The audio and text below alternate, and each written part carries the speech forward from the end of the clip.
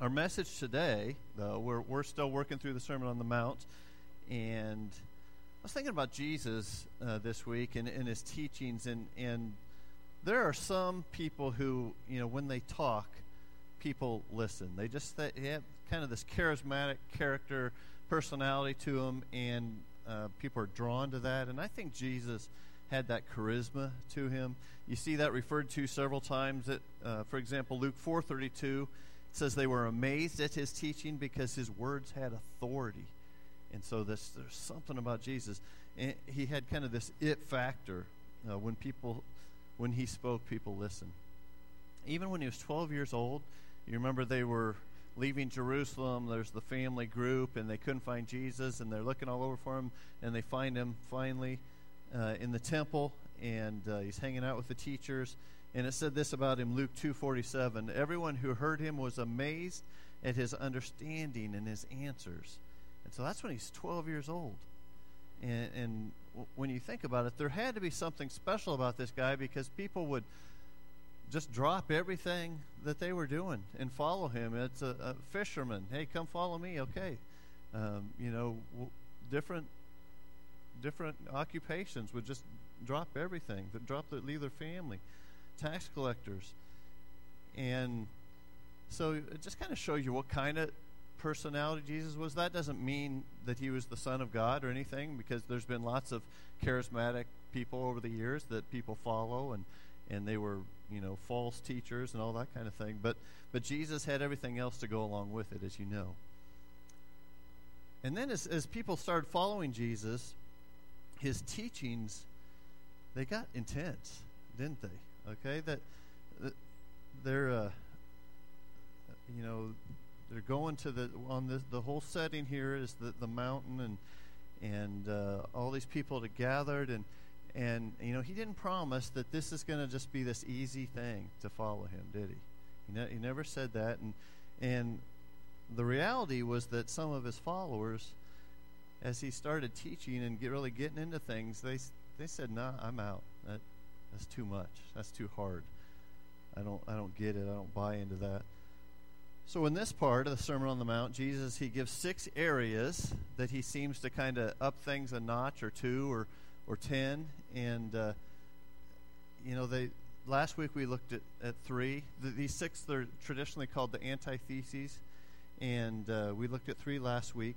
The first one was the official command was do not murder. Jesus said if you're angry at your brother and you don't take care of it, it's just like murdering him. And then he talked about adultery. Okay, the official command was do not commit adultery, but he said, if you look at someone lustfully, it's like you're committing adultery with them. And then he talked about divorce last week. And in that culture, oftentimes the man thought that he could divorce the wife for any reason. And Jesus said, no, you aren't supposed to just look for any reason. The only reason that he gives is marital unfaithfulness, and then it's not even required. And so Jesus was elevating the status of marriage in that culture. And so this week we're going to look at 3 more of these areas that Jesus addresses. The first one is the topic of oaths, O-A-T-H-S. And so let's go ahead and read that first section. We're in Matthew chapter 5, verse 33 through 37. If you want to follow along, you can follow along up here too. Matthew 5, 33 through 37. Again, you've heard that it was said to the people long ago, do not break your oath, but fulfill to the Lord the vows you have made. But I tell you, do not swear an oath at all, either by heaven, for it is God's throne, or by the earth, for it is his footstool, or by Jerusalem, for it is the city of the great king. And do not swear by your head, for you cannot make even one hair white or black. All you need to say is simply yes or no. Anything beyond this comes from the evil one. Now, I wish that by telling the truth I could turn white hair black, but it doesn't seem to work like that, unless you use the hair dye stuff, which some of you do. And I won't make you raise your hands, but you know who you are out there. But it doesn't work that way. So the premise here is simple. Just tell the truth. Just tell the truth. If you always tell the truth, you don't have to make an oath or swear by something. You don't have to swear on a stack of Bibles. Just tell the truth. And oaths were often used in the Old Testament. Israel would ratify their treaties with oaths. God even used oaths to reinforce his promises with his people. And so oaths in and of themselves are not a bad thing. And we still use oaths today when you get married. Really, you're making an oath, right? You're making promises to your spouse of being with them through everything, sickness and in health. And you put those promises together with exchange of rings. But Jesus, as always, what he's doing here, he's trying to get to the heart of the matter, right? And so he's saying, just say yes or no, and be honest, okay? Just like he was elevating marriage, he's elevating truth. And, we do things from the time we're little to try to, show that we're telling the truth. Cross my heart, hope to die, right? Stick a needle in my eye. Remember that one? Yeah. Have you ever thought about the words of that? It's pretty morbid, isn't it? Stick a needle in your eye. Yeah, pretty bad. But remember, if you had your fingers crossed, it doesn't count, right? Yeah. Well, I had my fingers crossed. Yeah. There's a minister friend of mine named Drew Sherman. He tells a story about when he was a kid and his big sister would pick on him. And he remembers being about 5 years old when his sister challenged him to a contest. And she said, let's see who can hit the lightest. Okay? Anybody ever play that game? Okay. And so, yeah, I'm pretty sure my brother did this to me too when we were little. But so she had Drew go first, and he gently, hit her on the arm, just delicately, barely touched her, and she said, "Wow, you're really great at this game." And then she proceeded to punch him as hard as she possibly could, and so he looked at her in disbelief, and she's like, "Well, you win." Yeah, sorry. But that's not the end of the story. So sister apologized to him for tricking him and asked him, "Come on, let's play again. I won't do that again." And he's like, "No, I'm not playing again." And she promised, this time I won't. I promise I won't. And so he said, "Well, you have to go first this time." And so she promised 3 times. And so they get ready to do it again. And he turns sideways and exposes his arm and waits to see how softly she would hit him. And pow! She hit him even harder this time. And so he has tears streaming down his face, and she runs off screaming, "I had my fingers crossed, I had my fingers crossed." So Drew said he learned a lot about life as a 5-year-old from his sister and what she did to him. The reality is that there's deception all the time in our society, and the stakes get even bigger than hitting somebody from a little game. Crime is committed, and they have to throw it out because they didn't do something quite right. They didn't read them their rights properly, or there's a mistrial because something was done wrong, and people get out of a contract on a technicality. And so, unfortunately, much of our society is built on kind of a foundation of falsehood and fabrications and lies and half-truths. And it's easy to get caught up into this, I think, even as Christians. We hide the truth, or we exaggerate, or we kind of intentionally misrepresent a situation a little bit to make somebody else look bad. We cheat a little bit here and there, and we make promises that we never really intend to keep. You ever promised to pray for somebody and you kind of forgot that? Yeah, I know I have before. And we betray confidences and we make up reasons to justify our behavior. And the sad thing is that we live in a culture where we almost assume that people aren't telling the full truth, and we start not really trusting anyone. Especially if you've been burned a few times, which most of us have, right? In politics, it feels like we're forced to figure out who lies less. It's not whether they lie or not. And we have to figure out what the hidden agenda is. And, during the last election, they actually came up with percentages of who would lie the most or the least. And you think, man, how did it come to that? this week, in Holly's car, she has XM radio. It came with it at the beginning, and then it's free at the beginning, and then they try to get you to stay on. Well, there's been several times where we're going to get rid of it, and then they say, no, we'll give you this deal. And so then you kind of go through this game every time, right? And so they call this week, the deal was up, and I said right away, well, I'm not interested unless you give me the exact same package, the exact same price deal we had before. And so they're like, well, we don't have that anymore. I'm like, yeah, I know you do have it. In about 10 minutes, you're going to tell me I can have that deal. But I didn't say that. So I'm like, well, we're fine unhooking it, okay? That's not a big deal.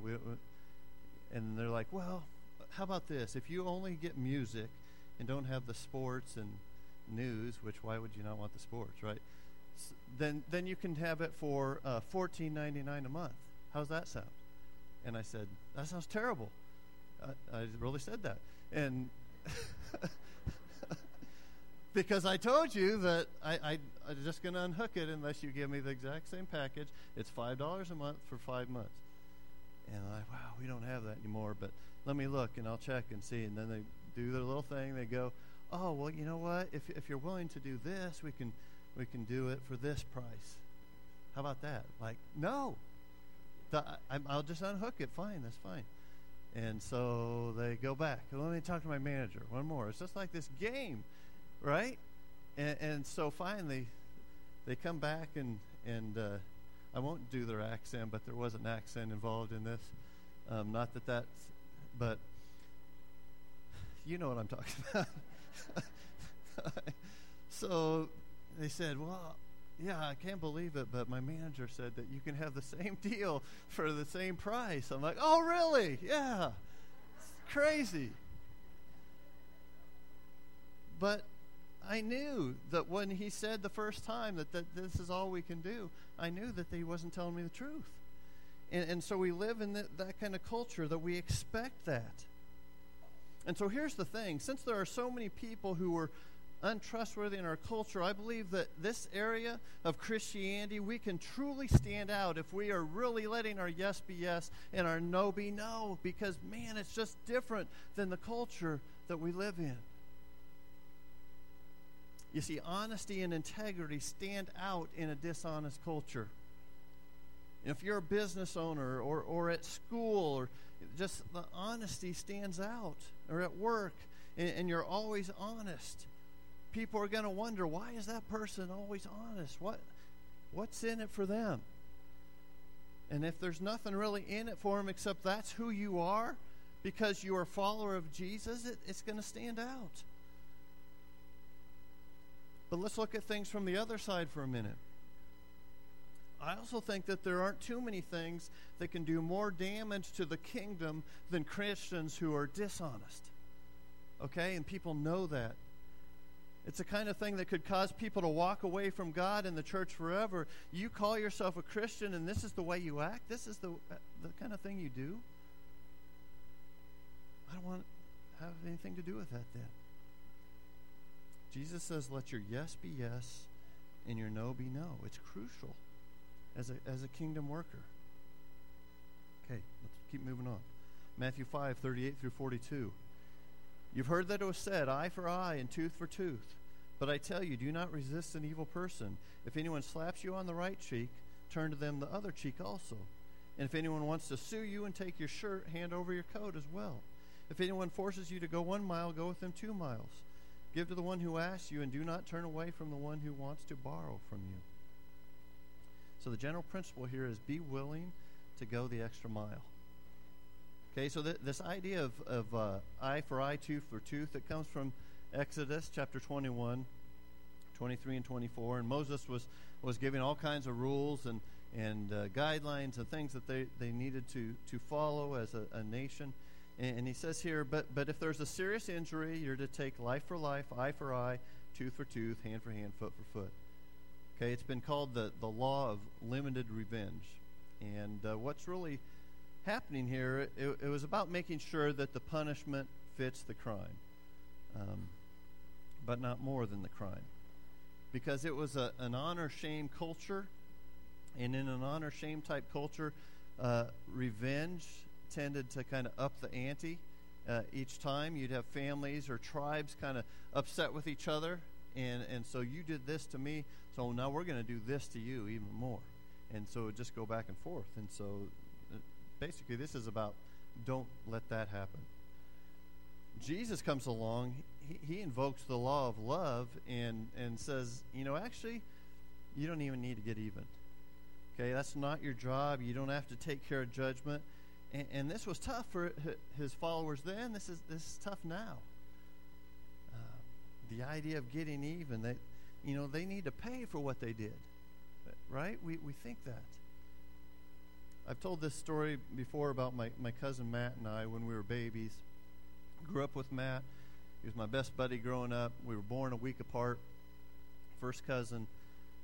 But Matt learned to walk a lot faster than I did. I was just this little kind of pudgy baby, and I just kind of sit there and let life go on around me. I was happy, baby, but so I just wanted to eat. But so Matt would come up and take my toy sometimes and run off with it, and nothing I could do about it except let it go. So finally, I learned to walk, and Matt tried to come take my toy, and I went after Matt, and I bit him right here on the chin as hard as I could, and he had a mark for a long time. So I got even.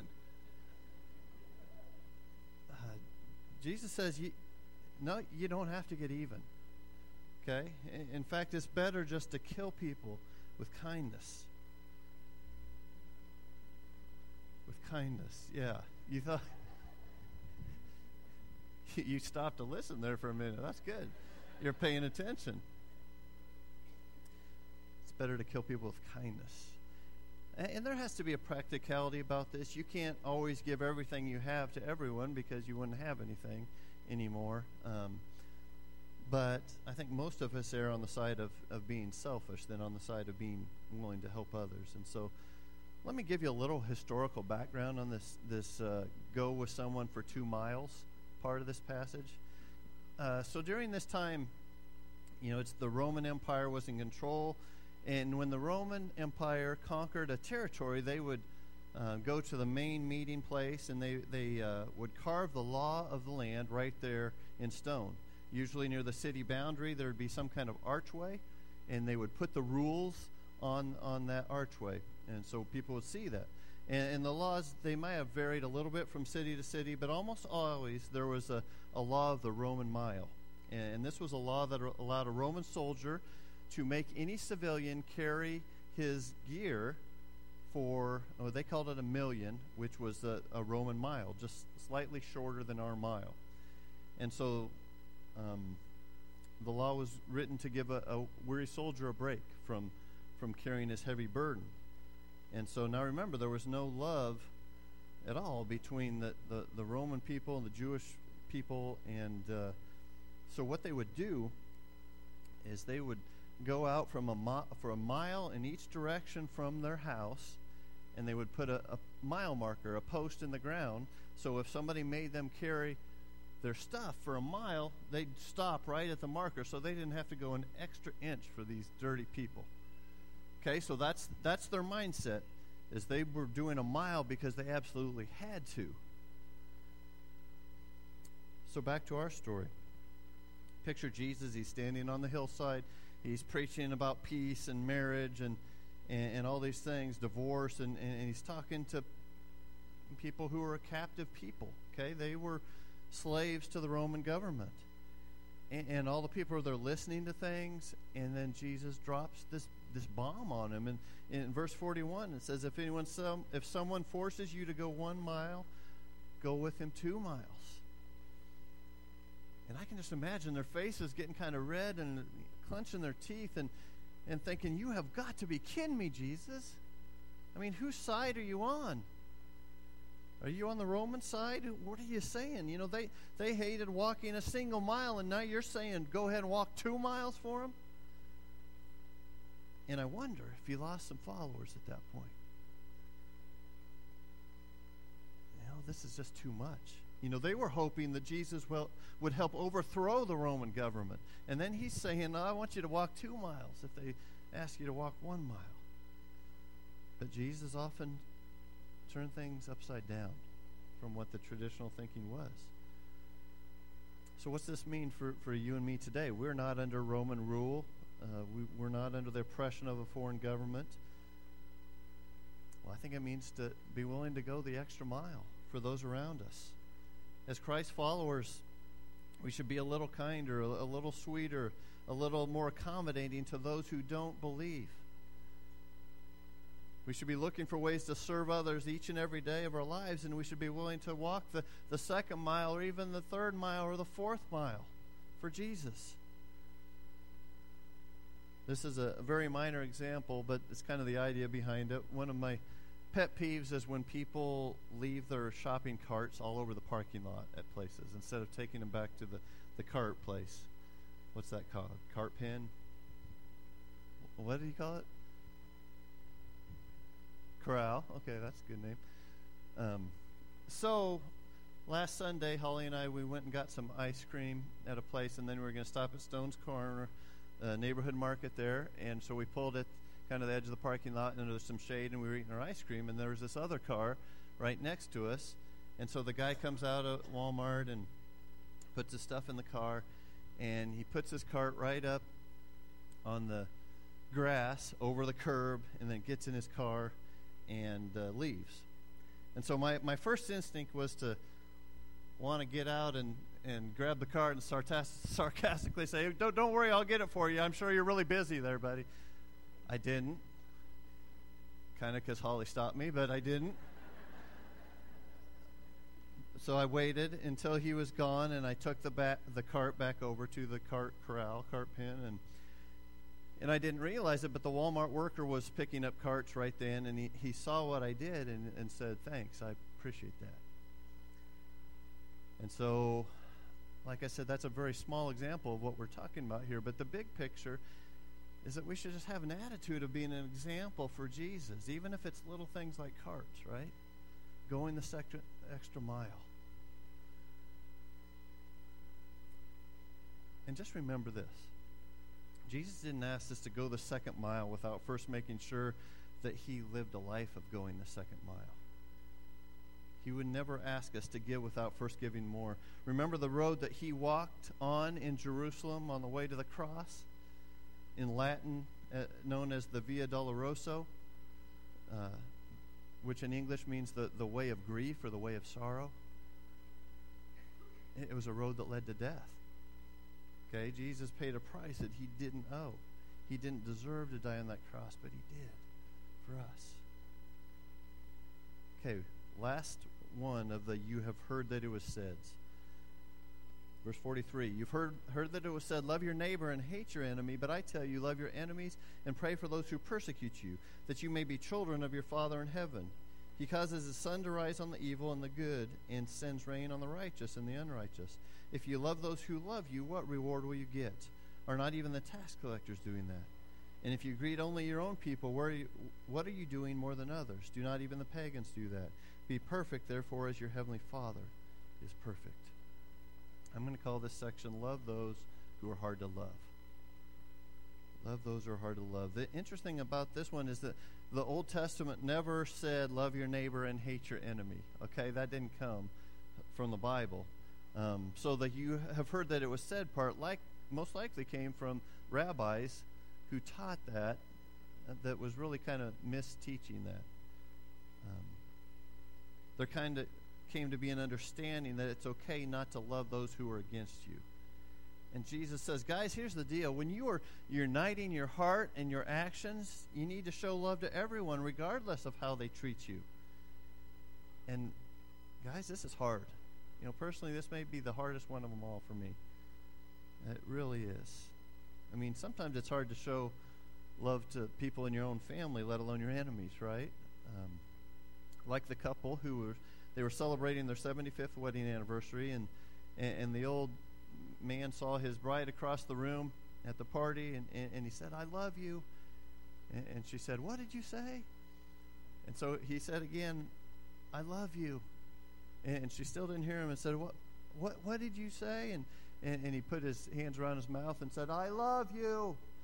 And she said, well, I'm tired of you too.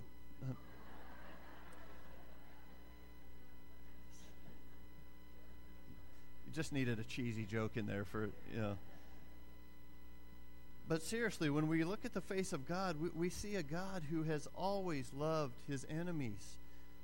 You know, we see that in the most famous Bible verse of them all, John 3:16, for God so loved the world that he gave his one and only Son, that whoever believes in him shall not perish, but have eternal life. Throughout history, God has always loved each of his children unconditionally, and that's something that's never going to change. God loved us, even when we weren't very lovable.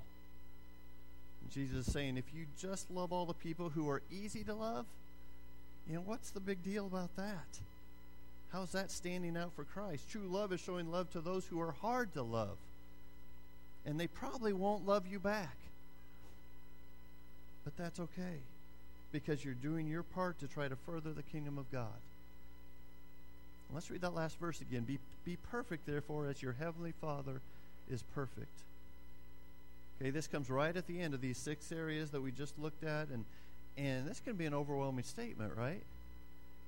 Okay, in reality, are we going to be perfect like God is perfect? No, we're not. But when you're a part of a perfect kingdom, you're striving to be like the perfect king. That's the goal. In John 4:7-8, the Apostle John says this, dear friends, let us love one another, for love comes from God. Everyone who loves has been born of God and knows God. Whoever does not love, listen to this, whoever does not love does not know God, because God is love. John goes as far as to say that if you don't love, if you're not doing this, you don't love God, because God is love. And so the question is never who to love. The question is how to love others in ways that will benefit them the most. And that's hard sometimes. That's the part that takes prayer and searching. And Jesus knew that by teaching that his followers needed to love their enemies, that they're going to have to kind of rethink things on a lot of different levels.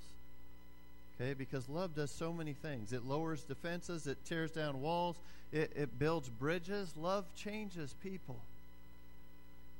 And in a country dealing with a whole lot of hate right now, Jesus says this is not an option. This is not what it should look like.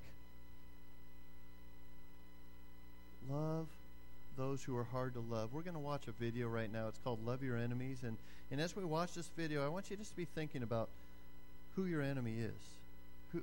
Who is it that you struggle to love? And be asking God to kind of help tear down those walls in your heart that are keeping you from being able to truly say that you love those who are hard to love. And so let's watch that.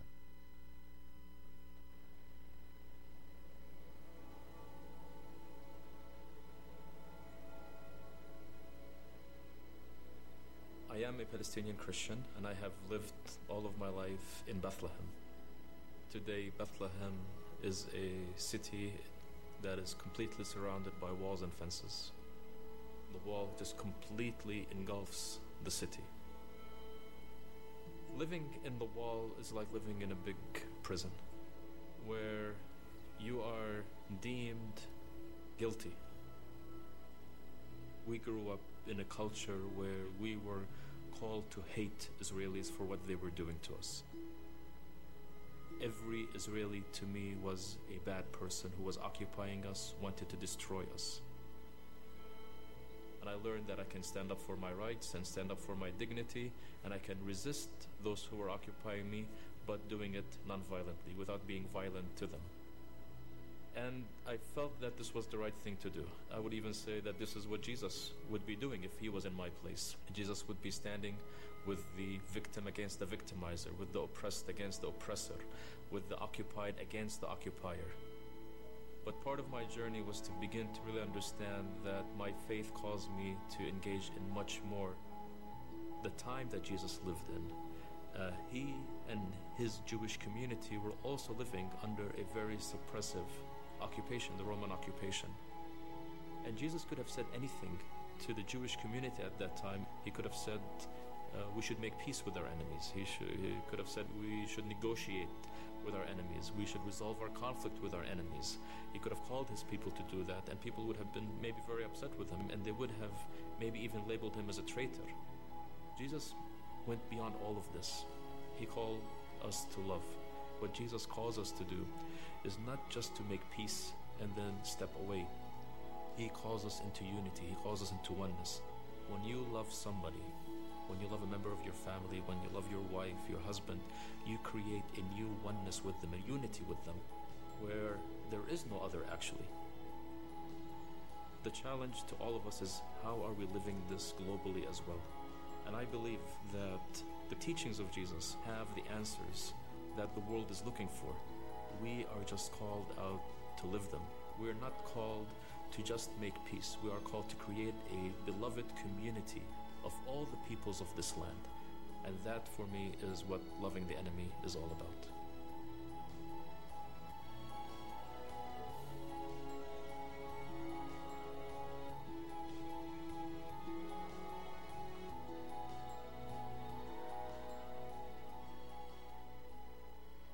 As the band begins to play in the background, I just want to take a minute or two to take some time, just you and God, and ask God to be helping you to break down the walls that are in your heart that are keeping you from loving unconditionally.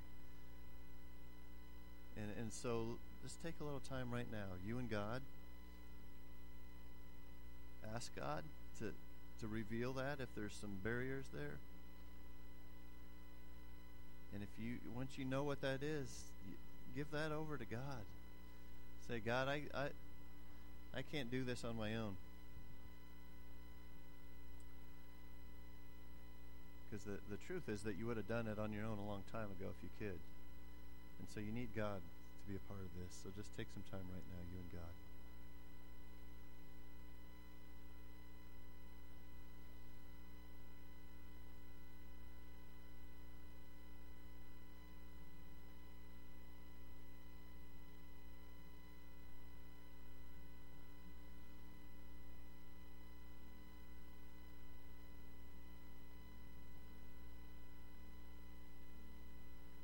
Heavenly Father, in a world that is filled with so much hate,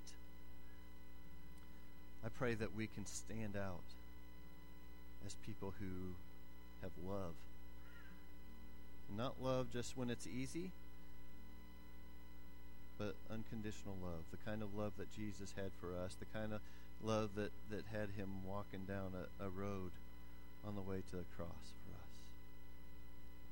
And so the barriers, the walls that are there that we need to break down in order to truly love, I pray that you'll just help us do that. Give us the strength, because we can't do it on our own. Thank you for your patience with us, Lord.